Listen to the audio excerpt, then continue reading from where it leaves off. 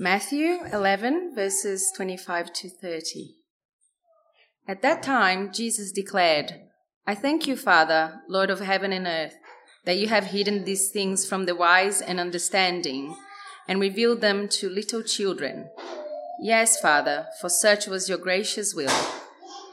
All things have been handed over to me by my Father, and no one knows the Son except the Father. And no one knows the Father except the Son, and anyone to whom the Son chooses to reveal him. Come to me, all who labor and are heavy laden, and I will give you rest. Take my yoke upon you, and learn from me, for I am gentle and lowly in heart, and you will find rest for your souls. For my yoke is easy and my burden is light." A nice short scripture for us today to bite off in Matthew chapter 11 there, just 5 or 6 verses from 25 to 30. And I want to focus in even more, actually, if I can, to that verse near the end there, verse 28, where Jesus says, "Come to me, all who labour and are heavy laden, and I will give you rest." We often use that as a call to worship here to begin our services at New City. One of Scripture's beautiful invitations to come, like the other call to worship we use today from Isaiah 55. Come, the Scriptures do say.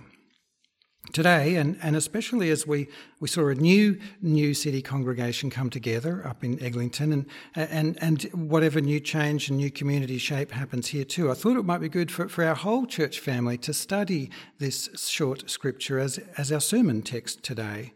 Because whether we meet with one another here or there or somewhere else for that matter, we meet here for this reason. This is more or less what we're here for, isn't it? It's to come to Jesus and so as to find rest for our souls, as he goes on to say in verse 29. This is the why of the whole idea of church, isn't it? This is what Jesus is doing in building a church, calling people to himself so that he can give them rest. It's very beautiful, isn't it? That verse and that whole idea. Come to me, says Jesus, and I will give you rest for your souls. But it also brings with it something bitter as it slowly seeks in because of what it presupposes of you and I as we came. Because what that call presupposes of you and I is that you and I otherwise don't have rest in our souls. Jesus implies here that we are restless in our souls, doesn't he? We are burdened somehow. We are weighed down with something. We are worked to the bone somehow, and still without feeling this rest he speaks of here, some kind of peace or contentment in our souls. I mean, his call here would not sound so sweet and inviting as it does if we were not first somehow bitter and missing out. And perhaps the more restless and run down we are to begin with, the more inviting and peaceful this call would sound. And on the other hand, if we already felt, whole and complete and perfectly okay in ourselves, then why would we even be interested in such a call? Something's missing in us. Out of joint is what's hiding under Jesus' call here. Come to me, he says, and I will give you rest for your souls. It also presupposes a lot about Jesus, this short scripture, namely that he is the one who can give us rest for our souls, and that he alone can give it to us, really. So he doesn't say, find someone like me is what you've got to do. Find someone like me or like Buddha or Confucius or Dagon or someone. That's what you need to do. Someone like that will get you on track and set you up with what you really need. No. He says, come to me and I will give you rest for your souls. You need my yoke upon you You need to learn from me is what you need, because I am gentle and lowly. It's my yoke that will be easy for you. It's my burden that will be light. Over and against, it would seem, everyone else out there who will actually only burden you and weigh you down even more. Nor does he say, we might notice, look, you'll have to go to my Father in heaven. He will give you rest for your soul. No, he says, come to me, and I will give you rest. He is one with the Father, as he says so clearly in other parts of Scripture. And he will take us to the Father, he also says. And such that we see here in this Scripture that this whole concept, this whole end point, I guess, of the longing in our souls, it's within Jesus' domain, so to speak, to now give us. Scan back to the start of our text that framed that sweet call in verse 25. It says, at that time Jesus declared, I thank you, Father, Lord of heaven and earth, that you have hidden these things from the wise and understanding and revealed them to little children. Yes, Father, for such was your gracious will. All things have been handed over to me by my Father. And no one knows the Son except the Father, and no one knows the Father except the Son, and anyone to whom the Son chooses to reveal him. Yes, we must come now unto Jesus.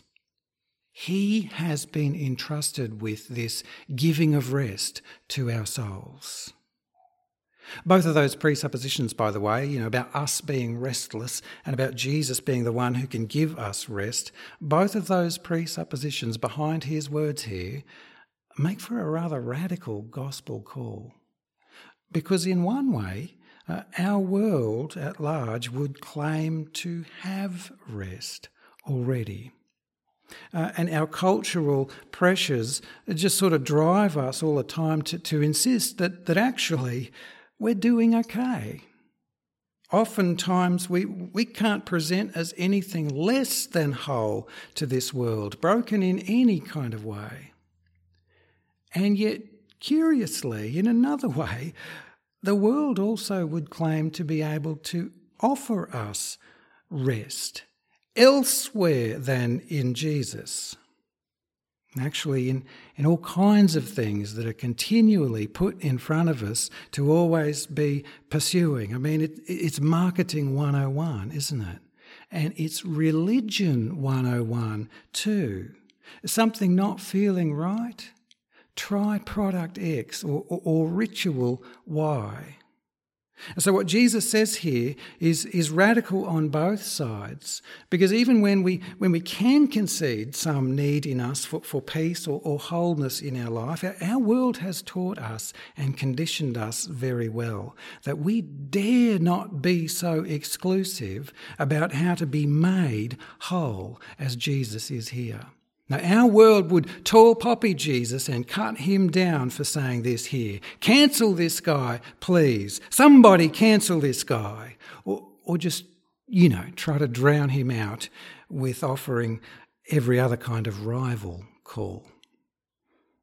But there is no place for a rival gospel to what Jesus says here.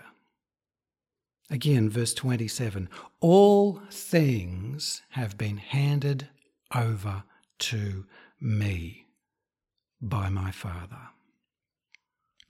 If we're adding all of what he says here up properly, then look, this is what Jesus says here. Everyone is broken, and only he can make us well. And yet, here we are. Here we are. Look, it's humbling, isn't it, to be sitting on this side of the call. To walk into Jesus' church is to concede that we are not well, that we are broken without him. Burdened, he says, laboured, exhausted, in need of rest of some kind we probably don't even understand. Deep in our souls, somehow we are in need of being made whole. But then to come like so into Jesus' church is to come just as Jesus calls. We're the ones, the laboured, the exhausted, the burdened, the restless. We're the ones to whom he calls. Isn't that uplifting to contemplate, to walk into Jesus' church and be aware of our deep need is what it looks like to belong in his church. We are whom he calls, broken but having come to Jesus to be made whole. Kind of takes away a bit of the pretense around church, don't you think? Or at least it should do if we hear Jesus' words here right. We need to get underneath these words, though. We need to understand from Jesus here what lies behind our problem. In what way are we laboured, as he says? Why are we so weighed down? What's the cause of this lack of rest that he's pointing out in our souls?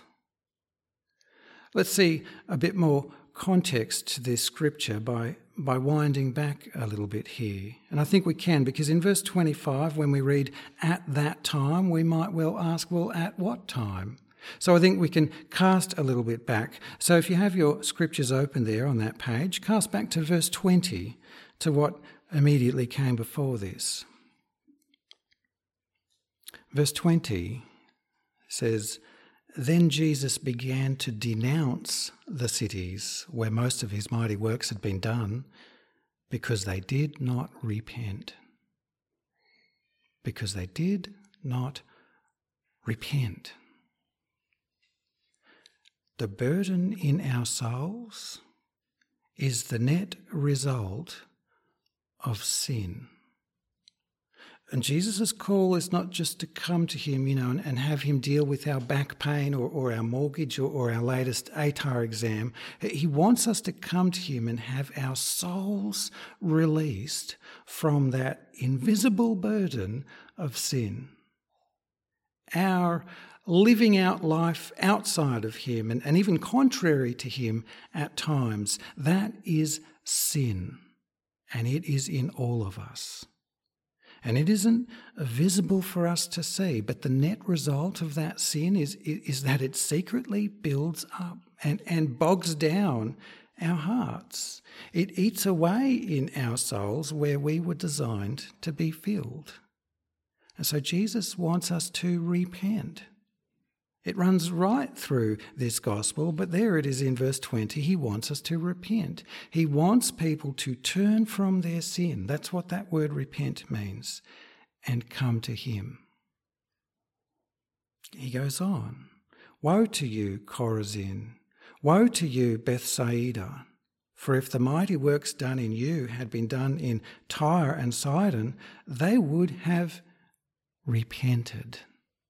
Long ago, they would have repented in sackcloth and ashes, but I tell you, it will be more bearable on the day of judgment for Tyre and Sidon than for you.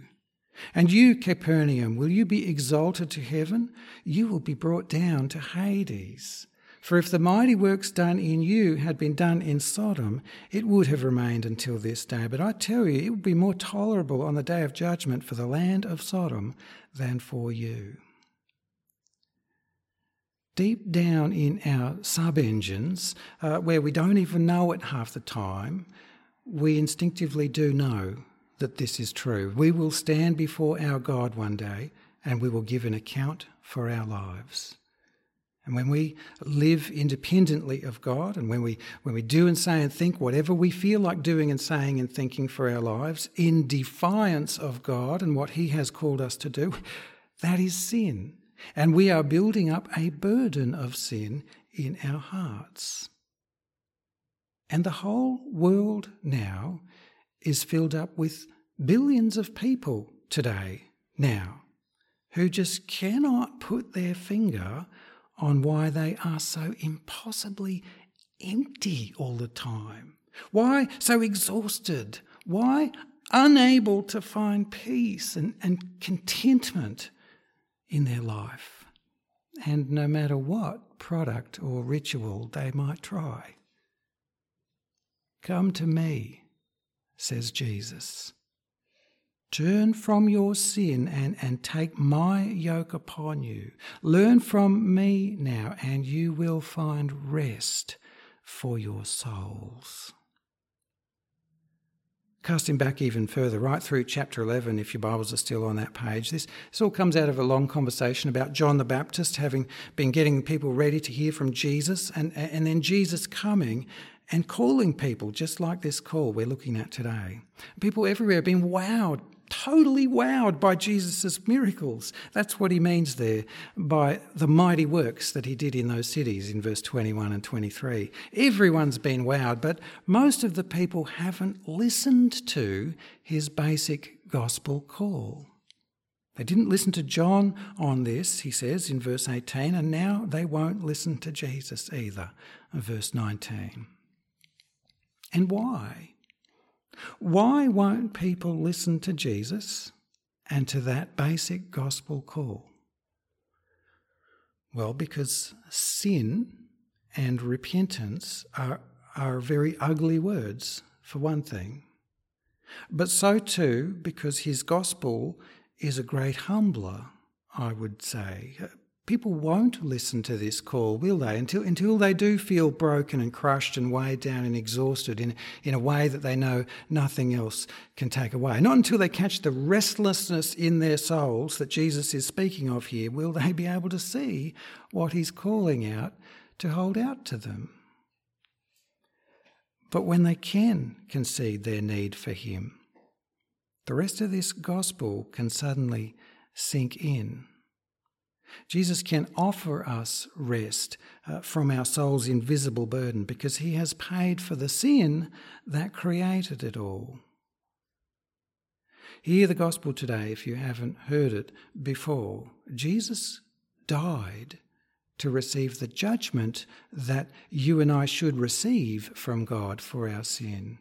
He took that judgment that we deserve upon him, so that you and I, if we repent and come unto Jesus, you and I can go free. Our souls can be set free from that great hidden burden that we can't even see, but accruing all the time from all of our sin.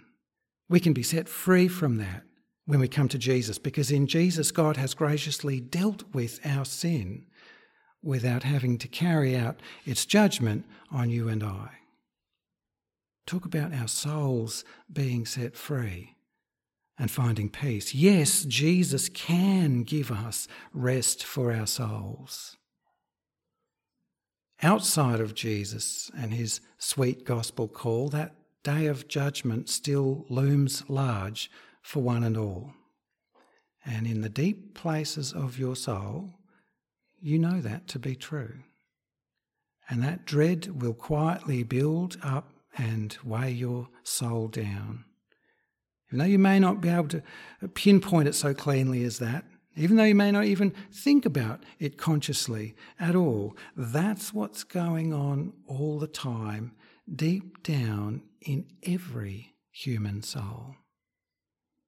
Without Jesus and his gospel, judgment for sin will still fall on you like it fell on the godless cities of old, like Tyre and Sidon and Sodom, as he draws out here. So it's against that cold, hard reality of judgment that Jesus' call here comes so sweetly. If you but repent of your sin and come to him, and learn from him to walk in his way now, you will receive all of God's mercy and you will find rest for your soul. There's no need to pay any fines or fees or any of that. No need for any make-up time. Just repent and trust in Jesus and you will be forgiven of God. Forgiven of God to a great release in the depths of your soul. There's a very different directionality in Jesus' call here, by the way, to how the rest of the world is kind of wired on this. Because instinctively, If people are aware that that burden in their souls is because of their sin against God, then instinctively they think that they need to make themselves right, through things like good works or just getting the balance right a bit better between their good and bad deeds, so to speak. If they can get themselves right, then they will find peace for their souls. And so off they set to work on that day after day. But the thing is, they never will find rest that way. Hence, Jesus' call. And they'll never find rest that way because they never will get themselves right. Hence, Jesus' call. Come to me, he says, all who labour and are heavy laden, and I will give you rest. The directionality of that call runs right the other way around to how our world otherwise thinks. Jesus' gospel says that you and I can't make ourselves right. And that is why he therefore came, and why he came to die, to pay the penalty for our sin. If you and I could somehow make ourselves right with God, then that was a waste of Jesus' time and a great dishonour and disgrace to him for no necessary cause. But we can't make ourselves right on this burden of our sin. And so Jesus came for this very reason, to make us right in God's eyes and set us free. So instead of, make ourselves right and find our own way into rest, that's how the world would think. Well, the gospel of Jesus comes the other way around. It says, come to me, only I can give you rest. Which means we can just come to him. We can just come to him right now. We can just turn from our sin and he will receive us. He will release us from that burden of sin that's been building up in our hearts. Repent and Jesus will make us right with God. And which also means that the learning from Jesus part here that he goes on to say, it can't be a way for us to, try to get ourselves right in the hope of finding our own way into this peace. No, that would make this work all over again, and Jesus wouldn't be giving us anything.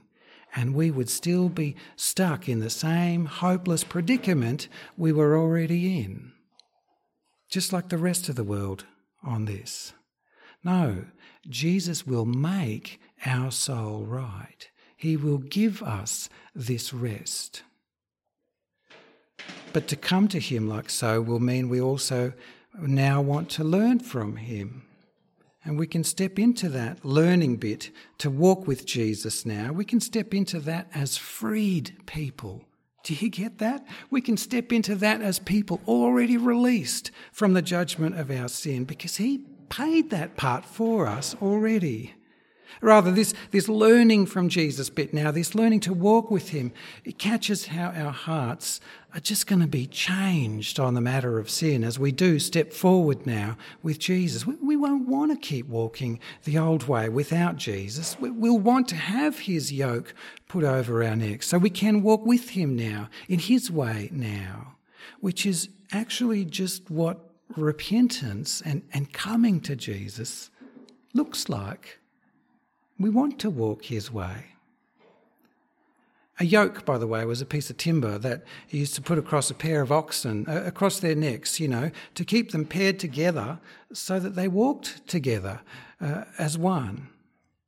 We should imagine that of our walk together with Jesus now, if we have come to him, right beside us, guiding us, teaching us new ways now, if we have come to him. Take my yoke upon you, he says, and learn from me, for I am gentle and lowly in heart, and you will find rest for your souls. For my yoke is easy and my burden is light. If I can put all that in short form, I suppose, to come to Jesus is to turn from our sin and receive rest for our souls. It's the forgiveness that he won for us at the cross that does that. No more will we come into judgment if we have come to Jesus. Where else could we find that? Where else could we find true rest like that in our souls? But when our hearts are set free, of course, we won't want to go back. We will want to walk now with Jesus.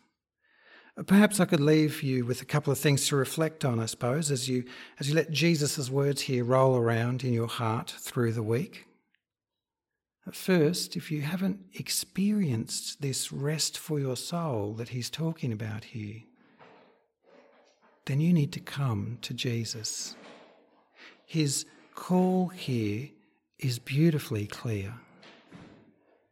If you have come to Jesus, but maybe don't feel like you have this rest that he's speaking of here, then I think ask yourself a good question from this text. Am I sitting under Jesus now? Have I also taken on his yoke? Am I learning from him to walk his way now? If the answer to that is no, then you still haven't let go yet of some aspect of sin. Repent of that and come to Jesus. Be forgiven of that and now start learning from him. His call here is beautifully clear. And if the answer is yes, that you've found a posture of repentance in your life and you've started sitting under Jesus, and yet still maybe you don't feel all of this rest of which he speaks, then be patient with this. Walk with him in this and trust him in this, because you will find this rest. You will. His call here is beautifully clear. Let's pray over all this text, shall we? Heavenly Father, we always thank you for your word to us in Scripture. We thank you for this short text today and these simple but examining words here that come from Jesus. Probably all of us, Father, are somewhere in the process of this or yet to even begin, perhaps, and maybe none of us are yet at the end of what Jesus opens up here. So help us, Father, to turn from sin in all of our lives and to come to him and to trust in him and to learn to walk now with him. Father, we thank you for what he did for us to take away our burden of sin. And now please clarify us and refine us and strengthen us to come more and more under him. And it's in that name of Jesus we do pray. Amen.